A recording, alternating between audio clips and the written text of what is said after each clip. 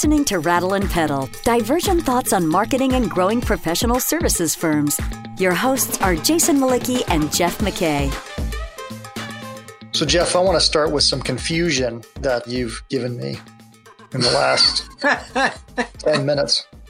So I came into this podcast all prepared to talk about launching a new practice. And then you started talking, and then we sort of centered in on the fact that we really weren't sure what we were talking about, whether we're talking about launching a practice, launching a product, productizing a service, launching a solution. So that's where I am. I don't really know what we're talking about at all. That should be a comfortable place for you. Yeah, I'm used to that. I always find my way out, though. With a little help from a friend. Yeah, do you know one? I do. That's why I'm here. As we start talking about this, I don't think we're unique. I think there is a lot of confusion in professional services about what is this? Is this a capability? Is this a solution? Is this a practice? Is this a service? Is this a product? Is this a discipline? Yeah. Or is this just some model, or what is it? And there is a lot of time, money, and resource wasted in developing and launching product solutions, offering services, capabilities, whatever you call it. Yeah. And it's really important, particularly, I think as a partner whose money it is, as a practice leader who's making investments for growth, and marketers who are trying to manage all this stuff, to get your arms around it. And it's hard. So hopefully we'll confuse people a little, or they'll say, yeah, that's exactly what I thought. And then we're going to help them unwind all this confusion. Sounds like the comedic archetype we described in one of our storytelling podcasts. Let's hope it doesn't end up being a comedy at the end where everybody, is just imagining Will Ferrell running around like an idiot. No, I totally agree. And I believe this is your refrain, which is just how often do firms launch new services predicated on really just one client experience? So they do this thing with this client, it goes exceptionally well, and then they say, oh my gosh, we should build a whole service around that, and let's go launch it, without really necessarily doing a whole lot of due diligence around whether or not this is something that A, the market needs, B, the market doesn't already have, in spades, and C, does the firm have any relevance in launching something like this beyond where it just operated? I think next to cross-selling, productizing some client engagement, like you just described it, is the holy grail for professional services firms. And it makes perfect sense on why they want to do it, because it gives them scale. It allows them to package repetitive processes, increase profitability because you're repeating those processes. You're not learning from scratch. And what they really want is just, a fast path to growth. So I get why they want to do it. It makes perfect sense. But when they say do it, here's the typical process in my experience. And you tell me if you've ever had to be a part of this. You probably haven't, because you're on the agency side. Haven't been in there making the sausage on the... Well, usually what happens is they're trying to make the sausage, and the sausage is toxic, and someone's going to die a painful death. And so then they call us to try to turn it into actually something that is market ready. Yeah, so, that's edible. That'll pass FDA approval. Yes, exactly. So here's the typical process. I've seen it, and I've seen it in every firm. You'll get some consultant who does what you just said. Oh gosh, we just had this engagement. It was so good. Our client is so happy, and they think we should sell this to everybody, and we're going to sell it to everybody. So out of the gate, what do consultants normally do? They name it. They say, we're going to call this name your acronym, the ART, the STEM, whatever. They're going to try to get some silly name that's an acronym that encapsulates the value of this thing. Then they immediately jump to packaging it. So they're going to reach out to marketing And they're going to say, well, you got to package this for it. You got to brand it. It needs a name. It needs a logo. It needs its look and feel. It needs another name. So it needs another name. So there's an acronym to define the methodology, but then the service itself needs a name that lays on top of that, right? Or yes, who knows? Or vice versa. Or vice versa. And then they say, oh, we got ahead of ourselves. This is going to be such a hit. We need to go trademark it. We gotta trademark it. So let's protect it because this name is so good. We've got to protect it. So let's go protect it. And then they want to market it. And when they say market it, what they really want to do is they're like, okay, we need a brochure. We're going to need a press release to launch this thing. Oh, and people are going to need a place to go. We can't have them go to our website. We're going to need our own website and our own vanity URL with our web address, right? Oh, and then we're going to need to have a tour, right? We need to visit every office and talk about this product. And we need seminars. So let's get some seminars out there or webinars and let's get it out there ASAP. Then what they do is they say to all the other consultants, this is the greatest product ever. You need to go out and sell it to your clients or give us your clients' names and we'll go sell it to them because they need this. And now, then.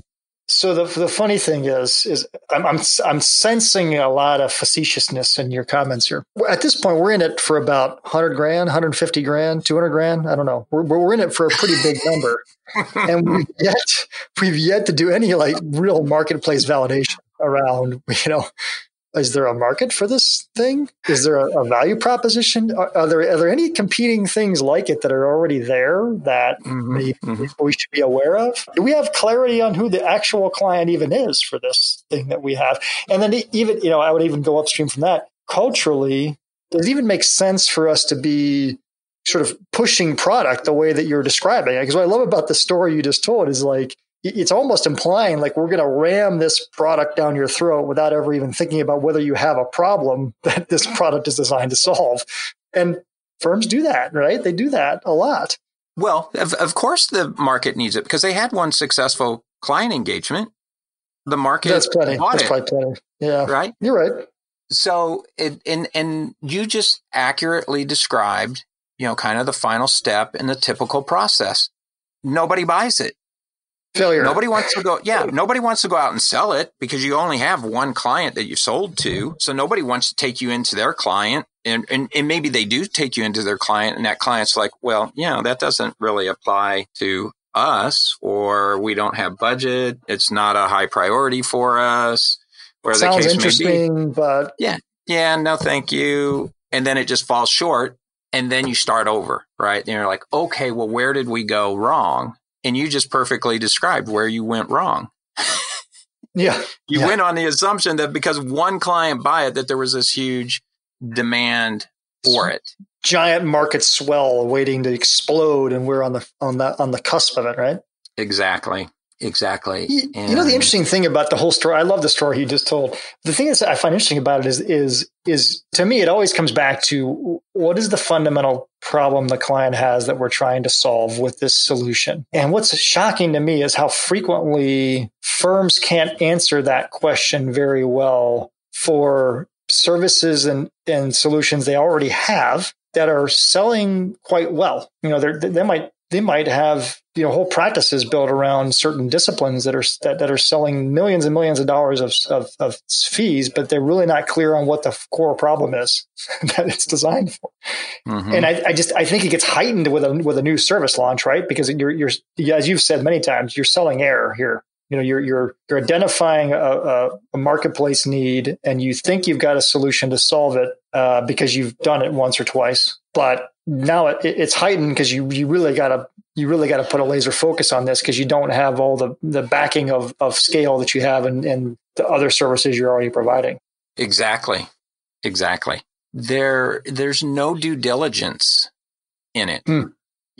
Consultants carry the weight. The firm wants growth, and gosh, marketers love the brand stuff, and who doesn't want to put a product launch on their resume? It's a lot of fun, but they skip over the big step of doing due diligence. And I wrote a blog post on due diligence not too long ago, and they just take as due diligence that one client engagement, and it just doesn't make sense.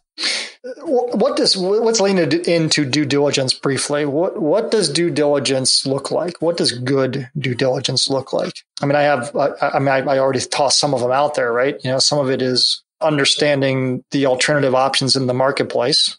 I've also thought about, and then the relationship of our service relative to theirs. I think another layer of it is there value and integration, meaning that if we're going to launch this new solution and it's going into a space we've not been prior, is there value in the relationship of this new solution to the existing things we already do? Meaning that those things combined is going to create more value for the client than if they were being bought separately, as maybe they are now. Mm-hmm. Mm-hmm. What are the substitutes, right? What are the substitutes that are out there of other ways clients are solving this particular problem that are either inferior or maybe better? We're not aware of them yet. Mm-hmm. I also lumped in there this notion of what's the point of view. So meaning, what is the market lacking that we think is so broken that we need to launch this new thing? So that's the first 4 or 5 things. What else comes to mind? I think you nailed a lot of them. I might add, and you kind of hinted at this, how does it dovetail with our current business strategy? Where does it fit into that? What are the key assumptions that we're making around this? Because really, what due diligence main intent is, and this is so counterintuitive to professional services in the scenario that we described at the start of this, due diligence should disprove the viability of this. It should say, this will never launch for these reasons. And to beat up the solution in a way that makes it better in the end. But most firms don't want to beat up somebody else's solution. In that scenario that I described, consultants normally say, I've already shown you that I can win business with this approach. I already did it. And I had nothing. I didn't have a name. I didn't have a methodology. I had nothing. I sold air out of a bag. Right. And nobody knows my clients better than I do. And I know my clients will buy this. And that's normally what suffices as due diligence. And it leads to more failures. And maybe they're not flame outs, because in professional services firms, things like this tend to kind of morph. We did do that, but then we kind of called it this, and then we moved it to that. Well, then we moved on into this market or something, and it kind of just goes away. And all you're left with is some trademark name in your brand portfolio that a couple of years from now, a new marketing person is going to say, what is this? Why are we maintaining a trademark on this? Why do we own this? What are we doing? What are we doing with it? Yeah. You're listening to Rattle and Pedal, divergent thoughts on growing your professional services firm. Your hosts are Jason Malicki, principal of Rattleback, the marketing agency for professional services firms, and Jeff McKay, former CMO and founder of strategy consultancy Prudent Pedal. If you find this podcast helpful, please help us by telling a friend and rating us on iTunes. Thank you. Now back to Jason and Jeff. I was thinking about, a friend of mine from business school is a venture capitalist, and he has been for, almost 20 years. And I love talking to him about working in the VC space and what they go through. And what I find really fascinating is that one of his partners is kind of the euphoria guy, right? Mm-hmm. So every time a deal comes forward, he gets super excited about the market potential. He reads the story of what the investors or the entrepreneurs are trying to create, and he falls in love with it, and he's all excited. And my friend is really the due diligence guy, and so his job is basically to shoot everything down. So he'll look at the business plan, and he'll come up with all the faulty assumptions and identify all the reasons this is going to fall flat on its face. And so he feels like his job is to constantly pull back the euphoria, pull back. Everyone's so excited about this, and he has to kind of ground them and say, well, here's all the pitfalls that we're going to fall into here. Do we really want to fund this or not? And I would argue, in this category of launching a new service, firms need that voice. They need that person whose job it is to basically poke holes at the model over and over again before they start putting real heavy money behind something. Now, is that person in marketing? Are they a firm leader, a practice leader? I don't know that it even really matters. Does it matter? It does matter. You touched on two very important points there, and I highlight these in the post I did. The first one is your euphoria. These become emotional decisions. It's my baby. This is my baby, and I'm going to launch it. We don't have time for due diligence, Jeff. This is going to be so huge. We're going to be on the front of it. We've got to act now, or we're going to be on the outside looking in. We're going to miss the market opportunity. And that's what's happening in those VC firms all the time. And sometimes they fall victim to that. I mean, the example was one of the books where Horowitz, I can't think of the whole firm, but they invest in Google Glass, right? And they're all about Google Glass. And as we all know, Google Glass really didn't pan out well. There's a lot of euphoria around that stuff. And sometimes they get caught up in the euphoria and they sort of miss the mark of what is this supposed to do. Anyway, move on. Sorry. It gets that way in professional services firms because most of the people in these firms are very successful people. They don't fail very often. They are valedictorians or quarterbacks or, whatever coming up through the system, the education system. They're not used to failing. They're high achievers. And to question their decision-making ability around a service or solution, it's a personal affront. It's like, whoa, hey, have I not delivered year after year growth in my practice? How could you question my judgment around this? And that suffices. I think a situation like that is even more predominant. And this is the second point you made about who should be asking the questions and where is the larger the firm you're in. I think the chances of you launching a successful product are less because you're farther removed from the scrutinization of the top business leaders. If you're in a small firm, leadership team's going to beat up every possible solution fairly well. But if you're a partner developing a solution within a practice, within a geography, and you're 3 or 4 layers removed from top management, you can get away with a lot of stuff that you can't in smaller firms. So top management should be the people scrutinizing this. I don't know that most marketers would have the credibility or the gravitas to challenge it and knock it down. But there has to be. One of the fundamental flaws with professional services marketing, in my opinion, I've said this before, is it's upside down, meaning that in any great company, the marketing leadership is the one that's identifying the marketplace opportunity and making the hard decisions around what to fund and what to kill. Yet that's rarely the case in professional services firms. To me, that's the big opportunity for firms, is to really become a marketing-led organizations where the marketer has both the gravitas and the ability to step up, ask those hard questions and say, no, we're not doing this. And here's why. And if I'm the firm leadership, that's what I believe I should be wanting out of my marketing function, even though I'm probably not getting it right now. Well, if you're in a growth school, that's what you want. If you're in a productivity school, you want them to just brand it and trademark it and package it. Yeah. Just do what I told you to do. Right.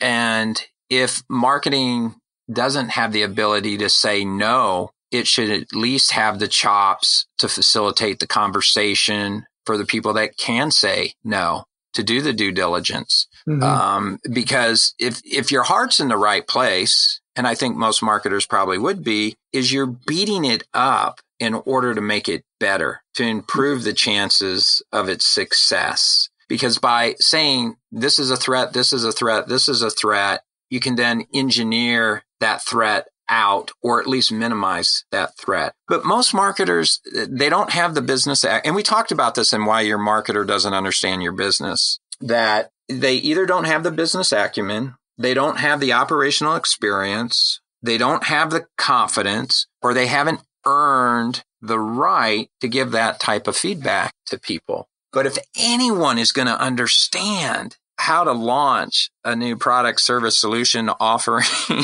it should be your marketing person. Well, what are we talking about here? We're talking about launching a new service, right?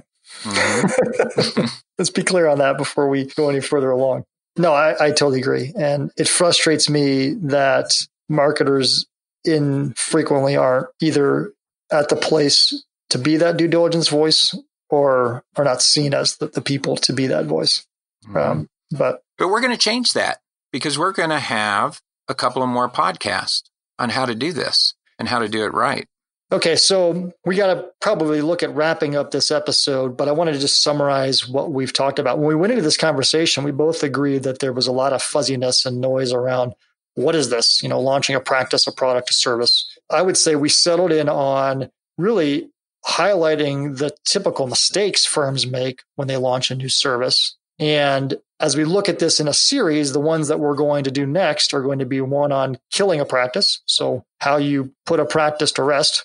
And one on productizing a service. So how do you take a service and turn it into a real tangible product for clients? Does that sound good to you? I like it. I think if our listeners can take what we're going to share with them, if they're not already doing it, this is going to add a lot of value and credibility to their role in their firm. All right, let's do it. Talk to you next week. See you, buddy. See ya. Thank you for listening to Rattle and Pedal, divergent thoughts on marketing and growing professional services firms. Find content related to this episode at rattleandpedal.com. Rattle and Pedal is also available on iTunes and Stitcher.